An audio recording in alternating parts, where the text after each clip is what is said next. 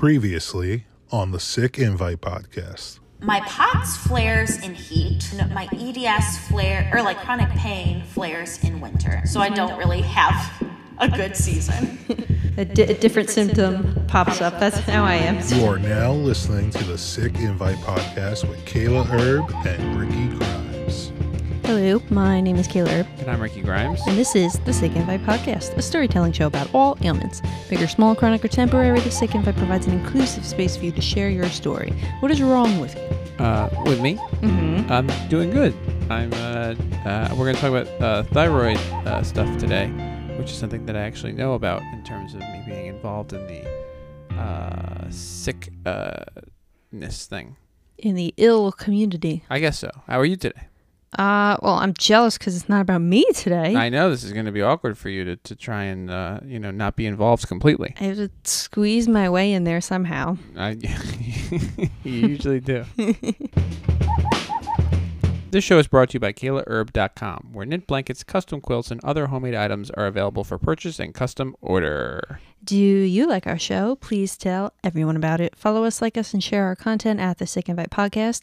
We also have some merchandise available, including our new hoodies at thesickinvitepodcast.com, along with our shirts, mugs, stickers, and buttons. We are now on Patreon. For $3 a month, you can get early access to our episodes, bonus content, and other homemade items. Now, you don't get a homemade item on Patreon. Maybe I will make a homemade item. Maybe everyone gets like a needlepoint now. That'd be nice if they subscribe to the Sick Invite Podcast Patreon. If you want to be on our show, please send us your story through our website. There's a form to fill out at the bottom of the page, and we will contact you with further instructions. All right, so producer Klaus, he had a question here. He wanted to buy the socks, the Sick Invite Podcast socks, but you wrote that they were now no longer on the store. They are gone. Why is that? Tell him to swipe on that post and he'll see our wonky faces. But here's what he wrote. He said, "This is the most accurate I've ever seen Ricky's face depicted on merchandise." Nice. Well, yeah, that's what I'm saying. Well, is that true? No. Do I have a wonky type face? No, you have a very handsome face. Your face looked a little wonky as well. It was quite wonky. Yeah. But so what did you think of those socks? You didn't like them? I didn't like them. If you continue swiping on that video, you can also hear... What, on the Instagram? Yes. You can hear how the fabric sounds, which actually, we could do a little ASMR. Yeah, do a little ASMR. Why do you have the socks just there on the desk? Because the world can't hear about them. I mean, is that a bad sock sound? It's... do you want this on your foot? I don't know. It doesn't. Yeah, it sounds a little. It's like. It feels like it feels soft on the outside, but it's also it's a very crispy sock. Some people like a crispy sock. Well, Klaus can have the sample. Wow, for free? No, for $15. Oh, I was gonna say he would be up 100% in payment if you gave him a pair of socks. On today's show, we have Nora Mckenna. So, Nora, what's wrong with you? I have hypothyroidism. What is that? So, hypothyroidism is when your TSH, which is thyroid stimulating hormone levels, are higher than normal. So, it causes like a complete slowdown of your metabolism. So, it operates a lot slower than how it normally would. It affects... At first, first symptoms would be hair loss. It would be irregular periods. Typically, you're more tired. You have increased appetite, and it's really difficult to lose weight.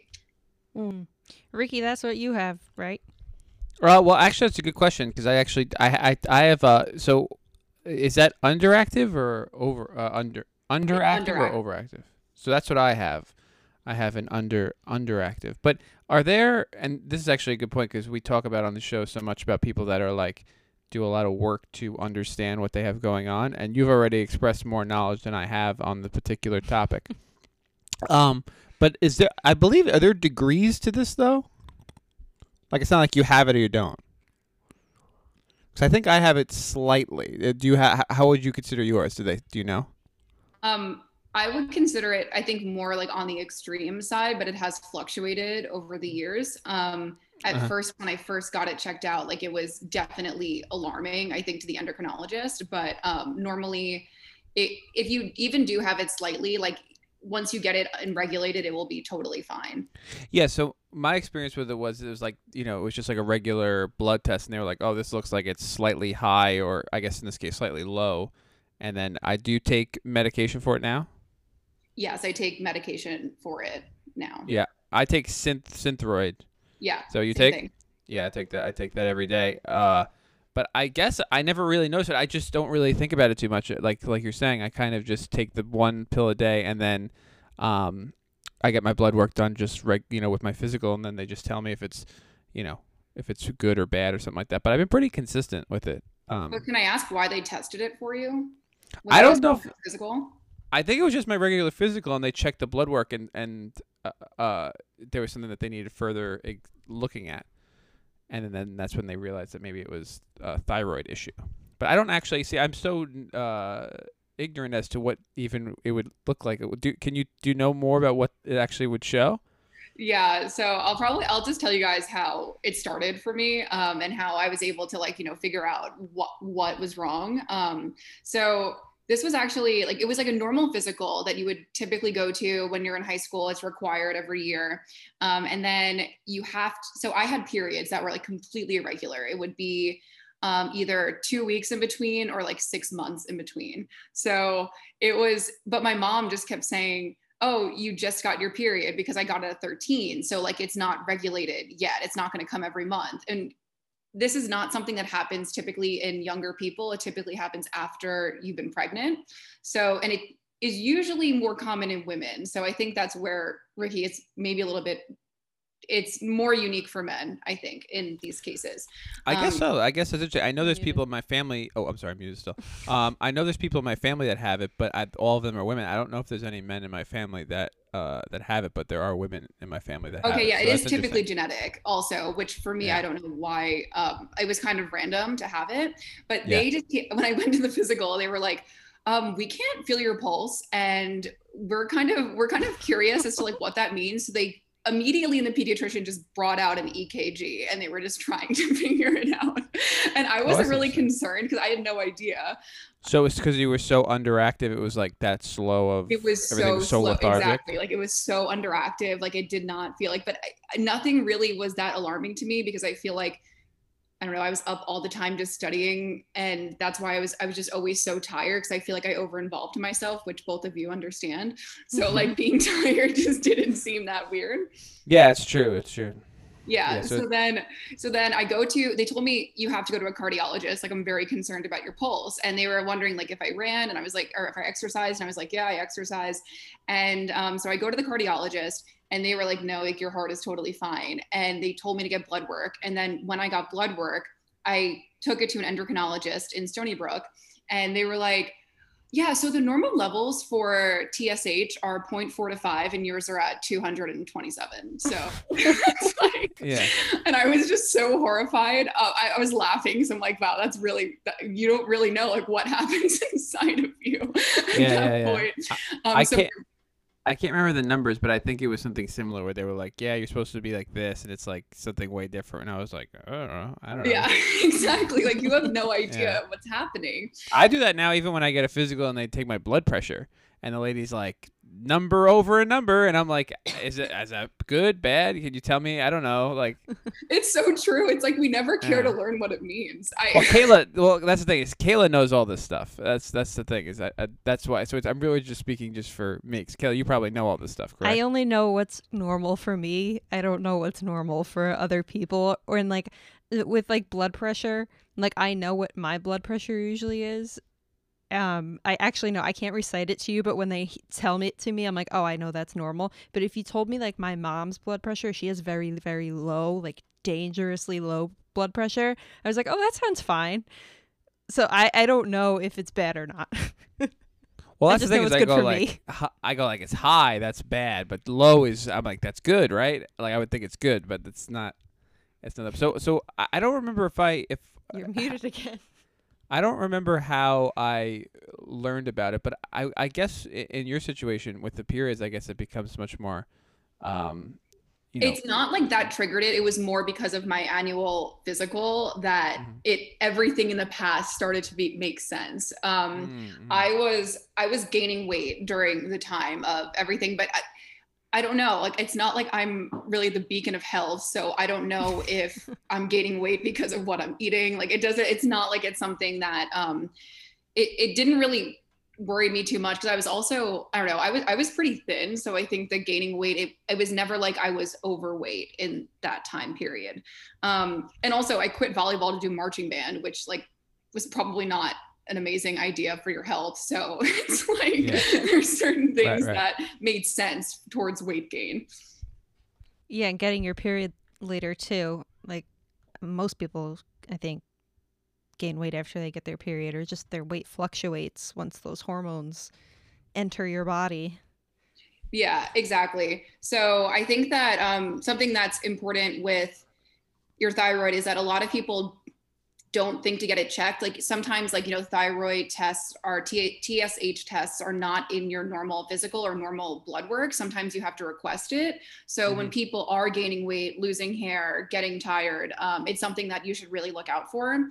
But getting on medicine is always trial and error. So they kind of give you they give you the micrograms like that they think would possibly help normalize your levels, but it's not something that like they know for certain, like this is the number that will make you in the normal range. So you kind of just keep going and adding on or lessening just according to like your next blood test.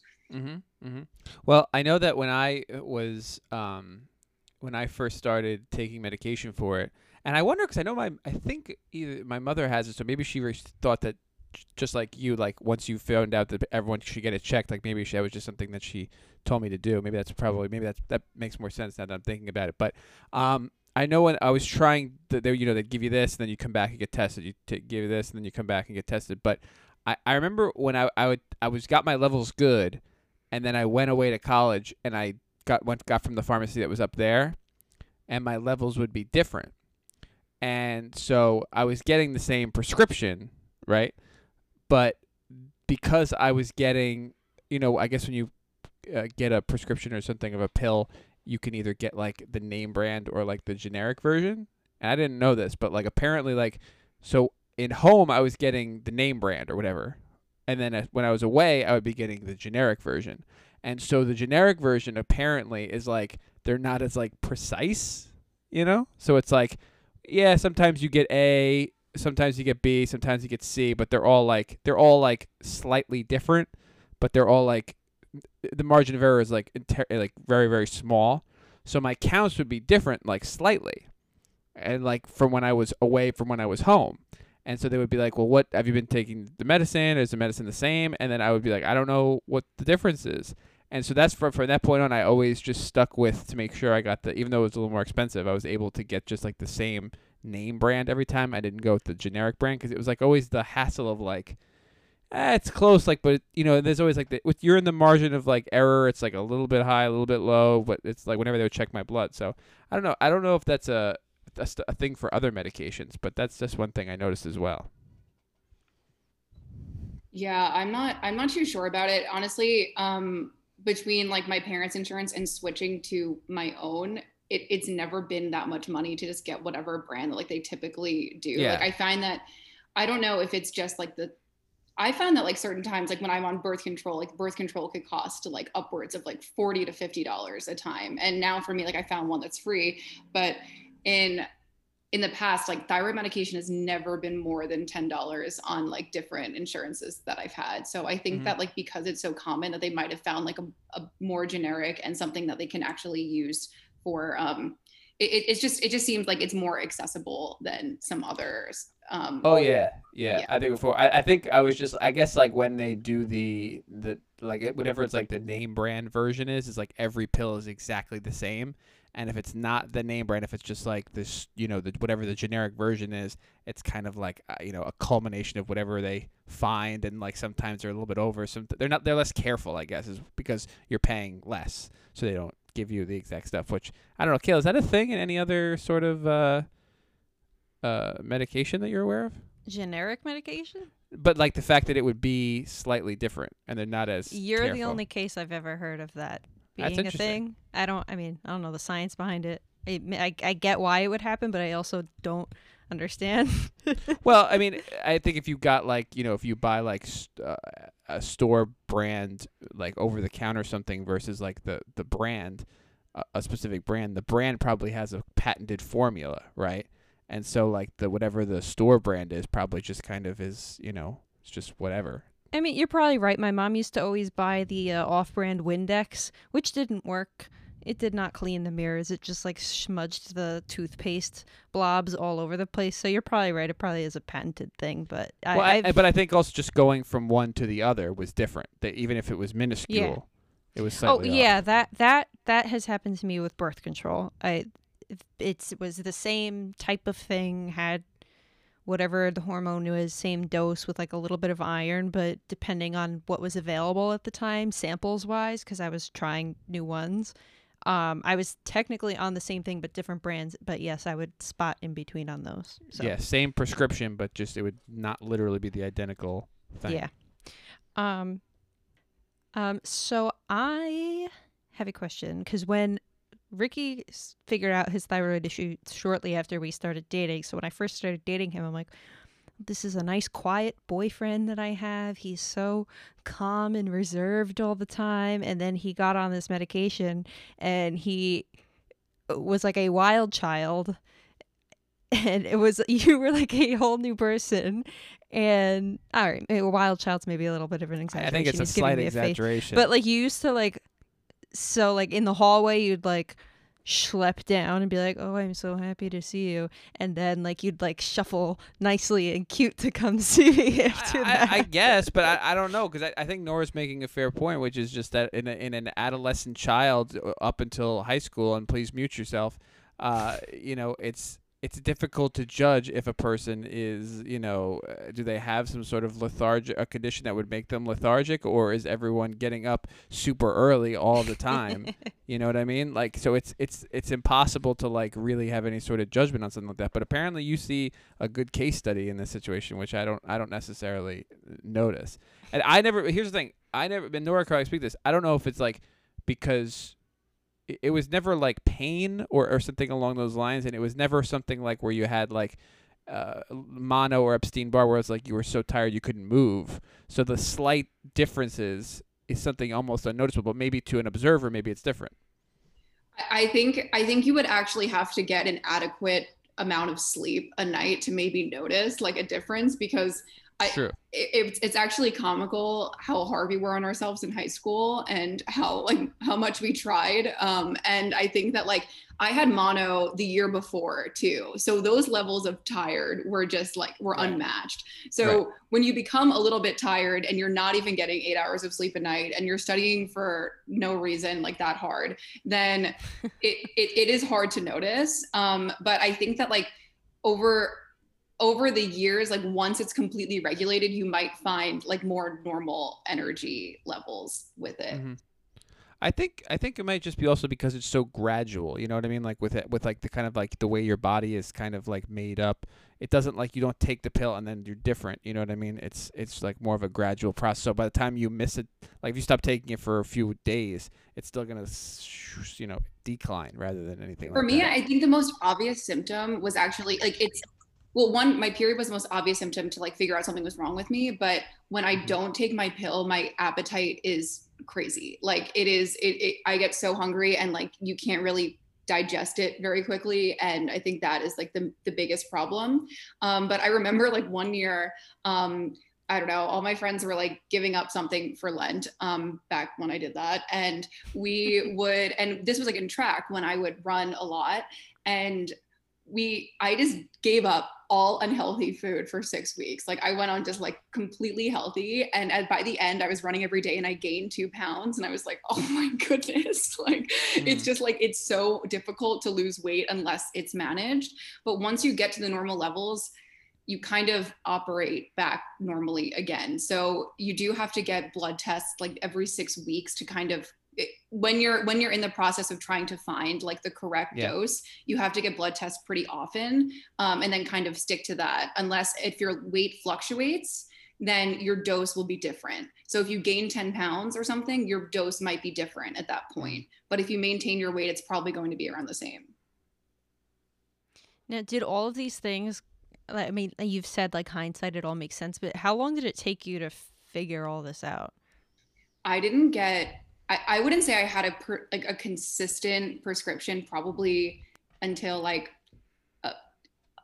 I would say 5 to 6 years after, maybe. Like it did take a long time. Like it felt like every time I was going to the doctor, it was changing slightly. Like it was just constant disappointment. It wasn't really that, like when you get on new pills, sometimes, I don't know, Ricky, when you're talking about the generic pill, maybe I was thinking back to this, when I used to get on new pills, it would go through like periods of like being extremely dehydrated. And like, there were certain symptoms to switching your dosage. Whereas now I've kind of stayed on the same one since I've been away, and I've kind of stayed in the same range. But in the past, I would fluctuate greatly. So I think in that time, like you would feel like super dehydrated, you'd feel really tired and certain things when you're switching the dose. You know what? I probably, I mean, how long have I been on this? Probably since what? Like, probably it's got to be since more than 10 years at this point, you know? So I don't, it's hard for me to even remember going through that process of trial and error, because I think I've been on this particular one for like over a decade now.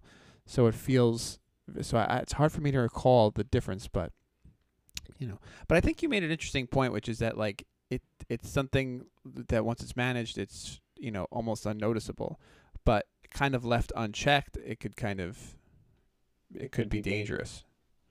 Yeah, I've encountered many people in my life who their doctors have told them to get on this pill, and they just don't view it as a big deal, and they are kind of overweight people, and it almost seems like this is your fix, like this is why this is happening, and it will change your mood, it will just seem like you're in more of control of your body. Because back in the time, like when I was, I don't know, in high school, everyone's just trying to like stay skinny or whatever, do whatever, right? And like people are trying to do that, and like you just feel like there's more pressure, you're more insecure. And I kind of felt like I had no control over my levels. Like it's like no matter what I did, I was probably gaining weight.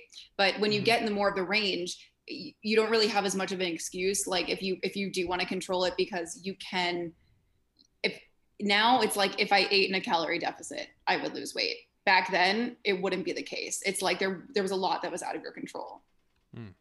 So at the time, were you more upset with how your body was physically feeling more than the 2 pounds that you would gain, or like that you were, you know, eating right and doing all these things, and I guess your body wasn't reacting how it should for a teenage girl?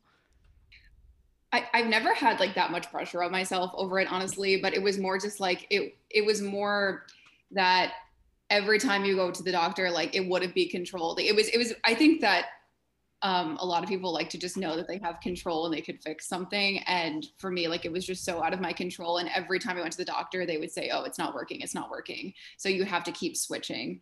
And they would just go higher, lower. And it's so trial and error that like, that's the problem with it. Mm-hmm. Did you know anybody else that was, had a thyroid issue? Cause I feel like at the time, I feel like mono just like ran through our whole high school. I don't know if just everyone was making out with everyone, or if that's every high school. Yeah, that's every high school. But I feel like anytime somebody was like, wow, I'm really tired, you went to the doctor and you got checked for mono, and then they checked your thyroid. And a lot of people came back with both things. Did you know anybody else that was going through it, or did you kind of feel like the odd man out? No, I didn't know anyone who was going through it at the time. I've never heard of it before. My mom has never heard of it either. That's why she just thought that my periods being regular was completely normal. So mm-hmm. I think I just was intrusive in everyone's business, which is probably why I know that information about people. So you said you're pretty regulated. How, you feel like fine now? This is like a thing of the past for you? Yeah, I think it's fine now. It's totally, it does take a long time. And I think like you need to encourage patience, but honestly, it's the best thing to just have it like completely normal and you feel more control. Mm-hmm. So you've moved around quite a bit. So you went to college upstate. After that, you went to China, and now you're in Texas. How have you managed insurance through this whole process? Yeah, so I was in the Peace Corps in China. So that will be the best healthcare that you ever have in your entire life if you join the Peace Corps. So basically, like they set you up with a local doctors that are employed through Peace Corps. So they have Chinese doctors and they also had American doctors in that case. So what I would do is I literally just go in and be like, hey, I need more thyroid medication. And they would just give it to me. So it would be super easy. It's all free, but you're also working for free. So it's not like it's the least you can do. So if you had any issues that required like serious medical attention, they would fly you to Bangkok to get checked out there in like more renowned hospitals. So yeah, so that wasn't a big deal. And well, could I ask you? I'm going to ask you really probably this is a stupid question, but like in terms of like prescriptions being like specific amounts, measurements, totals, things like that, is there any sort of difference when you go to another country with that kind of stuff in terms of like getting a prescription of a certain amount? Like, are they? Is it just a duplicate of what you get in the same country? they would measure it probably in their own way because they don't use grams. So they would use it in their own way. And basically you would have to get blood tested in your own country. And what they would do is so in Beijing, can I tell a quick story of what happened? That's what the podcast is for. Okay. So I think that like it's important to note like just like there's like obviously some key differences between China and the US, right? So when I was in Beijing, I went to a hospital that like they have public hospitals and they also have private hospitals. So I went to a public one because they're cheaper. It's really not expensive to get like your blood taken, whatever, get a prescription. And this hospital was not super it wasn't like a great hospital, but at the same time I don't really think that Good Sam is winning any aesthetic awards. So it's not like the public hospitals there are complete garbage. It's fine. It's good enough. So you would kind of like think of the hospital more like in a bigger urgent care. I think that's probably a better way to like address like a public hospital. So I get my blood taken and then I go and pick up my results the next day. And the way that you pick up your results there is it's actually just like in a stack of papers. So there's no HIPAA, like you just kind of can like go through and you find your name or whatever. And the lady told me that, hey, like your papers are at the bottom. And I was like, okay, cool. So I grabbed the paper from the bottom and I saw on the thing that like there was something that was signaling that there could be something wrong with my pituitary gland. And obviously you go in the WebMD, spiral of just horrible events. And I saw them like, they started talking about benign tumors, right? So I'm just thinking, obviously the worst. And I'm like, I have cancer. It could be malignant. I don't even know. It's probably benign. And I'm just thinking all of this. So I go to a private hospital and I try to figure this out. And this woman is talking about it. And she's just like, this could be wrong. This could be a fluke. Like, your thyroid levels are still high. Like this is high. And this could happen, but maybe this isn't correct. So I go back to get retested and I look through the stack of papers to just go like put this one back. And I saw that like I grabbed the wrong paper. So I thought I had cancer for a week because I had a doctor like read the whole results and everything. And he was like, yeah, this is like, does not look good. It said my testosterone was high too. And I was like, and he was like, why is your testosterone high? That's weird. And I realized at the top that it was not my name on the paper because obviously I saw a whole medical thing in Chinese and my Chinese was pretty good at that point, but I just didn't see like the small print of your name at the top. I mean, you talk about our hospitals. I've had a doctor read the wrong chart off to me too here. So it's that's not not too far off. To that country. Just, certainly. I mean, he didn't say the other patient's name, so and I'd have their personal information. Well, yeah, because I thought it was you. Disclose it. Kale not trying to cover for the violation there. Yeah, I was like, oh, sucks to be that person. Just put it back in the thing and grabbed my own back. But yeah, like basically, like the shorter part of that. Well, is you that could have passed along. Retested, they transfer it like to their own measurements, like what they would read it as, and then you would just go and like you would get the same thing. Well, you could have passed along that follow up from the doctors. You could have wrote that into the to that whoever's paper that was. I couldn't believe it. I was like, wow, sucks to be that person. I inquired and I got some additional info. So you same thing, like, so you had the fantastic Peace Corps insurance. What happened when you came home and now that you're an adult and have to get your own insurance? Yeah, I'm pretty lucky that I work for the government, so I have decent insurance in that. I found that my insurance has actually improved like since my parents. That's the upside of working for the government, but so it has not really been a problem. I do have to find a new physician to get like re-prescribed and everything, but right now my old one has still just been like prescribing it to me. And a lot of times, like, you know, some insurance with at least this medicine, they'll give you 3 months supplies, and sometimes like your provider will, they know that like it's difficult for me to be away, so they would try to give me as much as they could that like that insurance would allow. So I have found that people have been pretty nice with it. That's one thing I've always worried. I don't want to say it's a constant worry of mine, but I'm reluctant to leave New York because I really love my doctors, and I don't understand how my treatment could transfer over to another person, because I'm getting IV infusions. I don't know if every doctor, like, I don't know how that works. If like you go here, this is what has been working for me, and this doctor did that, or if a new doctor will be like, I don't like this, and then just not prescribe it. But I would think with thyroid, it's pretty common and standard. And if it's working, you have all of this years of proof at this point. Yeah, I do think that we're pretty lucky to just have something that has been diagnosed so many times that like once it happens, it's pretty standard procedure of like how doctors would diagnose it. Where I feel like in a lot of other conditions, like they don't even know what's wrong with you, that like it's so much trial and error to figure out like what the diagnosis is, and then treatment's a whole different issue. So like with thyroid, like you know exactly what the problem is immediately. Yeah. Okay, I don't think you're wrong to feel that way. 'Cause I mean, just as I was saying before, like just the different medicines that you get in different places, like when it becomes, especially a treatment like you're getting, becomes so specific, and there's so many factors, including like even like the IV that you get and the person who puts it in your, like if it's working, you kind of don't want to like everything down to like the actual machine that's being used can be kind of difficult to change everything. So I think it's understandable, but that might be more ritualistic, don't you think?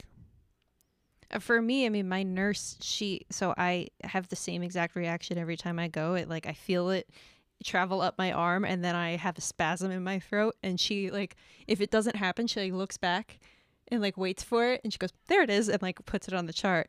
So she knows me so well. But I don't know if this is a stupid question about thyroid.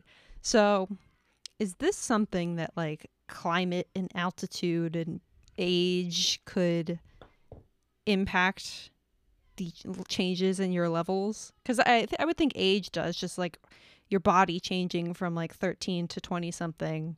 It's a whole nother body at this point. But yeah, I'm actually not that sure about that. I think because like my younger years, they have been like, they were so up and down, like they did not find anything normal, that since it has recently been regulated, probably within the last like 3 years, that I'm not even sure of the effects of getting older. I think it would probably change a lot if I were to get pregnant. Like that would be something that would probably like completely alter it and completely alter my levels. But I'm not actually sure about age. I feel like climate, probably not. Yeah, I wasn't sure if external factors affect your thyroid or not. Well, that might be a dumb question by me. I don't think it's dumb. I mean, like Kayla, just as you know, medications can just stop working because the body is always kind of like slightly changing. You know, I mean, that's why you have to get it checked every time that when I get my blood work, every time that I go there, just to make sure that the levels are still the same as to what they were. So, what changed between me and a year ago? Did I gain weight? Did I lose weight? Did the balance in my body of whatever, hormones just get changed for whatever reason. So I think that it absolutely could change. Yeah. But I think that's probably with anything, even with diet, foods start working a certain way, or it's just the body just changes over time. So you talked about you have good insurance here, and you did fine when you were there. But that was probably because of your Peace Corps status, but how would you compare Chinese healthcare compared to ours? Are we kind of like in the same boat where if you're poor, good luck? No, I think they're definitely better off. They have somewhat like universal healthcare. I would say they do have to pay, but it's not a huge fee. So they actually, I think we have to break it down to like there's two different types of medicine. There's Western medicine there, and then there's traditional Chinese medicine, which a lot of people have heard of too. So if anyone has ever gotten like fire cupping or things like that would be considered traditional Chinese. So I was actually thinking, I actually tried to look up in my Chinese dictionary if they had something for Crohn's disease, and I don't think that they do, because it's basically like they use traditional Chinese medicine for chronic illnesses. So what they would do is you get matched with a traditional medicine doctor, and they individualize your entire treatment. Like, so your treatment would not be anything like the next person's. And it could be like, even if you kind of have similar symptoms, they could make it just to you personally. And they don't traditional medicine has not been proven or like scientifically proven to be true, but for a country that has been operating for like 5,000 years and they've been using it, there's obviously some validity to it. And I lived with a host family for 6 weeks when I was in Peace Corps, and they were huge into traditional medicine. And I would just walk into the apartment, and my host grandma would like be laying topless, and my host mom would be like waving a wand and like smoking out the entire apartment. And she'd be like, "Nora, come in." She said my Chinese name. She's like, "Nora, come in, but this is for grandma's back. Like, you can look at it, like this is her back." And they do their own healing things, but it seems to be working for them. And they've been they've been living longer every year. So it is different, but if they have a cold or something, they would resort to more Western medicines. Yeah, I've definitely used traditional Chinese medicine to help my symptoms. My rheumatologist, he has a great balance of Eastern and Western medicine. So he will give you the drugs if you want it, but he also has like a cabinet filled with herbs and vitamins. And he did this like magnet thing on me.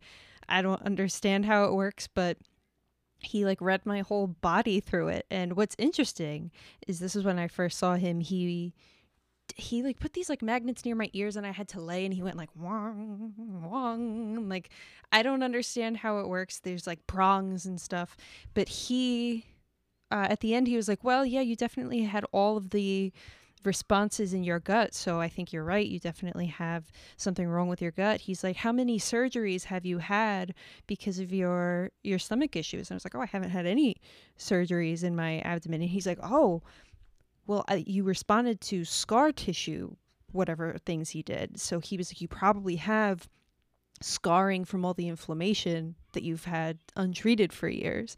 So I don't know how he came to that response, but I've also had acupuncture, massages, cupping.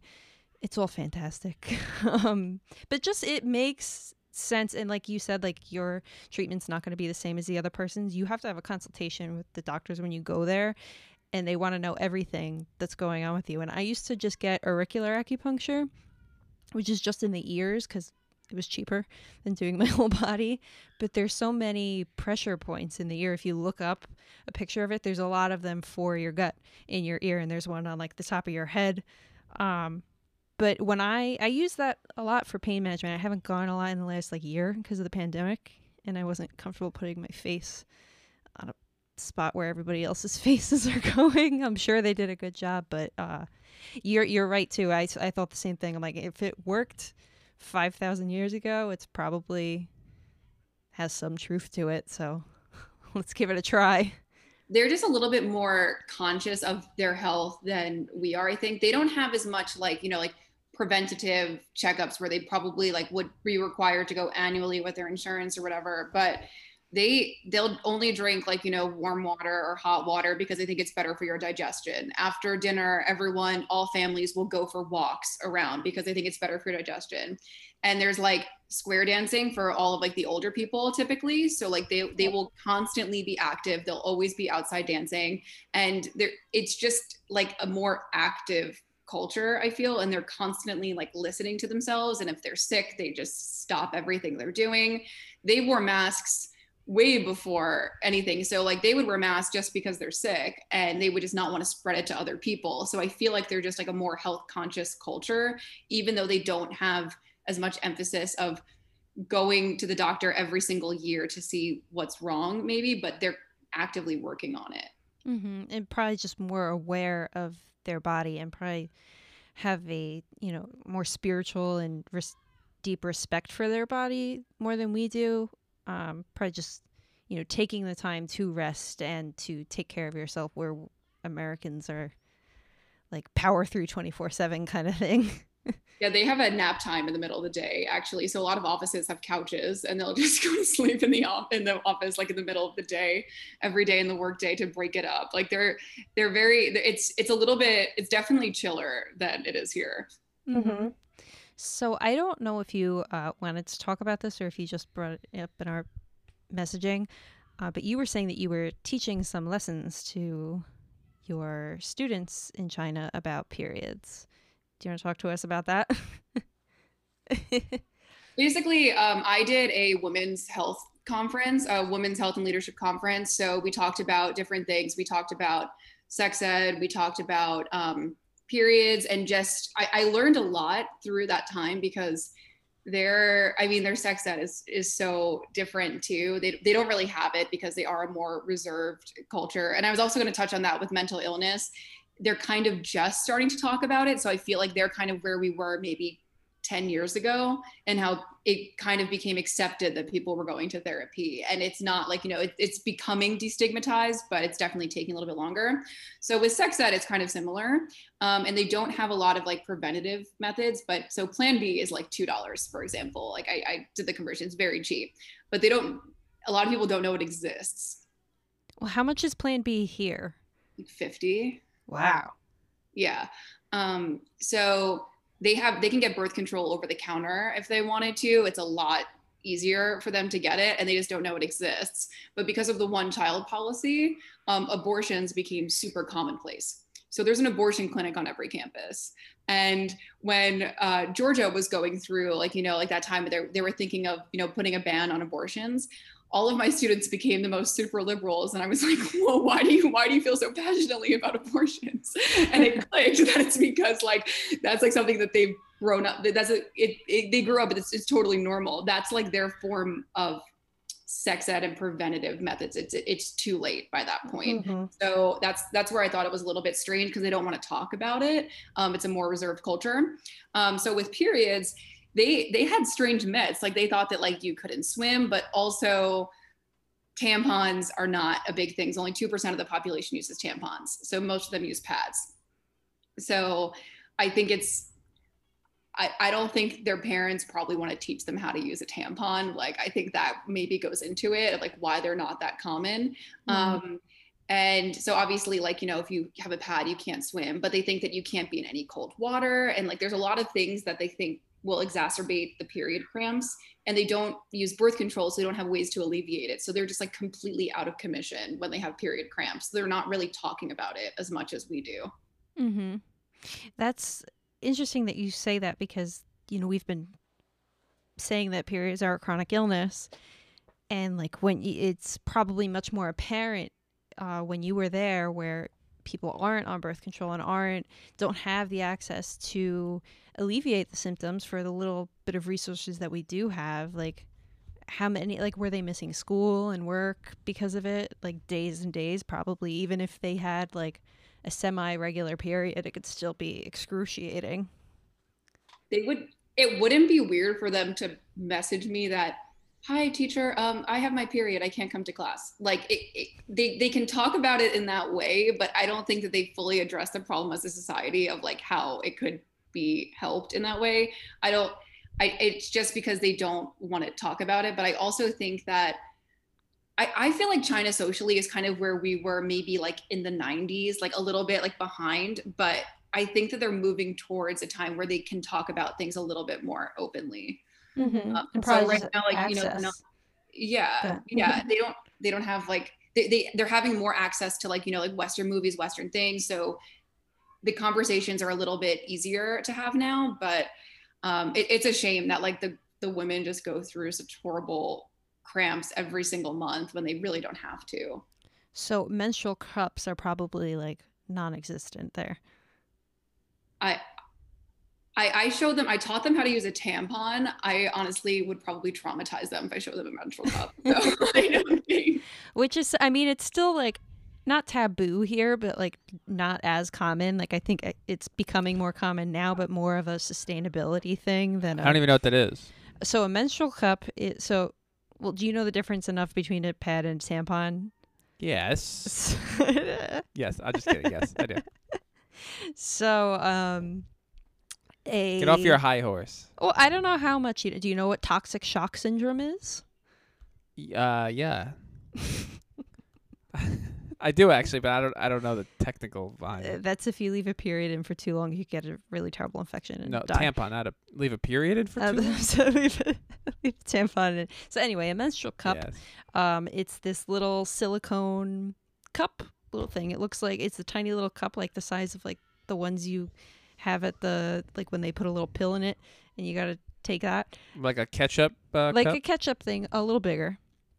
And it folds and you put it into your vagina and it creates like a vacuum, and then the blood it doesn't come out, it gets blocked, and then instead of it getting soaked up like it would in a tampon or a pad, you go to the bathroom, you remove it, and then the blood comes out, you could dump it. So it's just a more sustainable, less waste way to manage your blood. After you dump it, well, you have to clean it, because then you can also, because there's been initiatives where like trying to give it to homeless people just so that they don't have to keep buying things. But if you don't keep it clean, you can get infections and really nasty ones and die. What is it made of? Potentially silicone, usually. Oh. But then there's also those Thinx panties, which are just super, super, super absorbent underwear. I've read a couple of reviews from women or people with heavy flows, and they swear by these panties too. Yes. And they're expensive, but then this person wrote like, listen, if you add up how many boxes of pads and tampons that you have to buy over a couple months, it pays for itself to have them. But you also have to use a menstrual cup or those panties, you have to be very comfortable with handling your own blood, which I think, like, you were probably right. You'd probably traumatize your students. I think if you showed me that when I was like 11, I'd be traumatized. I wouldn't really want to do it right now, but I just don't have a period because that's what I choose, birth control. But there's so many options, but I can't. Like, I know that menstrual cups are not new. Like, they've been around forever, but like it's becoming much more common now. So the revelation of access to things to alleviate the just annoyance and pain of having a period is probably like life-changing for these people. Yeah, I would go to, so before I went to, so they don't really sell tampons in China, right? They're super expensive. So I would go to Costco and I would just fill half a suitcase with tampons, like every time I would go and go back. So I would buy like around 500 tampons every time I would come back, and then just like fill my whole suitcase. So I had a lot of left over like when I was leaving, and I just gave them to my students, and they were just like fiending for them. Like they were so excited about them after I taught them how to use it, because they were just like intimidated. They don't want to ask their parents. And I think that's why like there's just so much not talking about it that they don't even know how to do it. Yeah. And then they're probably like, I could swim with this. You know how to use a tampon. Like, you're not just going to figure that out by yourself. No, I've used them wrong many times, and I decided I hated them. And then I switched to the right birth control. But even us, like, we don't have great sex education here on that kind of stuff. Like, I know that we knew that it's available. We knew what pads and tampons are. But I remember one time in class, I ran out of pads that day, and I asked the girl next to me if she had any, and she was like, oh, I only have tampon. And in my brain I was like, oh, like she must be really cool, because like really cool girls wear tampons. She's like so mature. She uses tampon. This is in 9th grade. And then I went to the bathroom and I put it in wrong, and I like waddled back to class. She's like, I don't think you put it in right. But she didn't teach me how to put it in either. I was too embarrassed. I was like, no, it's like fine. It's traumatizing. It's not great. And then even when I got my first period, my mom was like, I take this mirror and go look at your vagina. And I was like, no, I never want to see that ever in my life. And she made me check the mirror and then I lied. I was like, yeah, I looked at it. And then that was the end of those conversations. Hilarious. But it's so, I don't know when that like it clicks for people to become comfortable with their bodies. I think that for me, it was, forcing me to get comfortable with conversations just from, poop stuff and, next in line is vagina stuff. So that was a major topic in my life. So I wonder if just exposure really is enough for people. Yeah. And I also think with periods, like in the beginning, there's definitely a curve of not having accidents. And I think that like you have to be comfortable with your friends pretty quickly. So it's easier to talk about going forward. Everyone knows that. Can you check me? Look. And then you just walk by, check the back of the pants. Everybody knows that one. If you see a girl with a cardigan wrapped around her waist, we know why. Is there anything else about China that you want to talk to us about? I've learned a lot from this brief conversation. No, I think that, like they've done a really good job of getting 1.3 billion people out of poverty. And the fact that they have basic access to healthcare and like insurance isn't that much of an issue is pretty amazing. Some of their hospitals, like they aren't the nicest areas like you probably ever want to be in your life, but they have the access, which I think is like a fundamental difference. And like, it's not as much of a stress on their shoulders about it. So they do like resort to Western medicines. Like if it's a cold or something, it would probably cost around, I asked one of my friends how much it would cost. It costs with a consultation and the medicine probably around like $13 or so. In like American dollars? In American dollars, yeah. So it would cost around that much for like the consultation. Students have a much cheaper insurance, and like the more problems you have, like the insurance could go higher. Like if you're elderly, like the insurance could be a little bit higher, but they make it relative to your class. So student insurance is very cheap, and then it goes, if it's more severe, you have to go to the hospital more, it would be a little bit higher. I mean, I don't think it's fair, but it makes sense. As a chronically ill person who used to frequent the hospital, I'm against it. But is there anything else too about your thyroid, or any messages that you have to people who may be tired but are ignoring their symptoms? I think it's just good to maybe in your annual blood test, just see if they're testing for it and just ask like, hey, can you just test for my thyroid? Because it wouldn't cost you anything extra. It's just not a test that they always include. So if you asked, especially if you have been pregnant before, it is something that is more common in people who were previously pregnant. Yeah, it's interesting that you say to ask if they're, or to see what they're testing for, because especially with things that could be genetic, like they ask you to name your family's conditions for a reason. Like it doesn't have to be like cancer for it to be important. Like your thyroid is just as important information to know. So ask your family questions. Exactly.